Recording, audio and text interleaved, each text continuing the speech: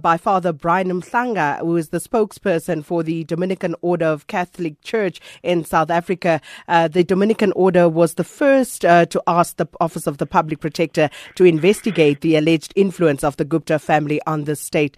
Father Mhlanga, thanks so much for your time this morning. Good morning, Sakina, and thanks for having me.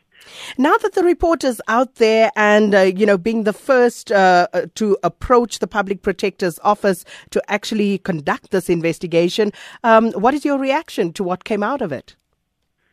Sakina, we welcome the report, and at this stage we have gone back to the drawing board and we studied the report and the findings, and only after that are we going to be able to be making a comment or to be making any contributions.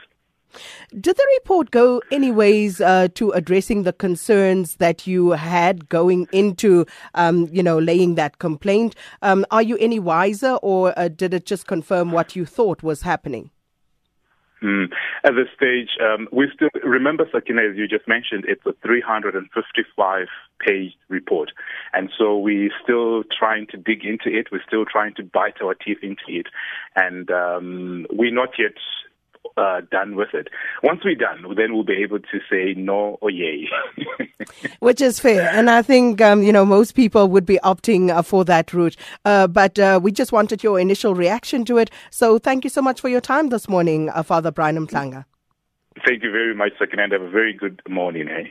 Thank you so much, Father Brian Mhlanga, spokesperson for the Dominican Order of the Catholic Church of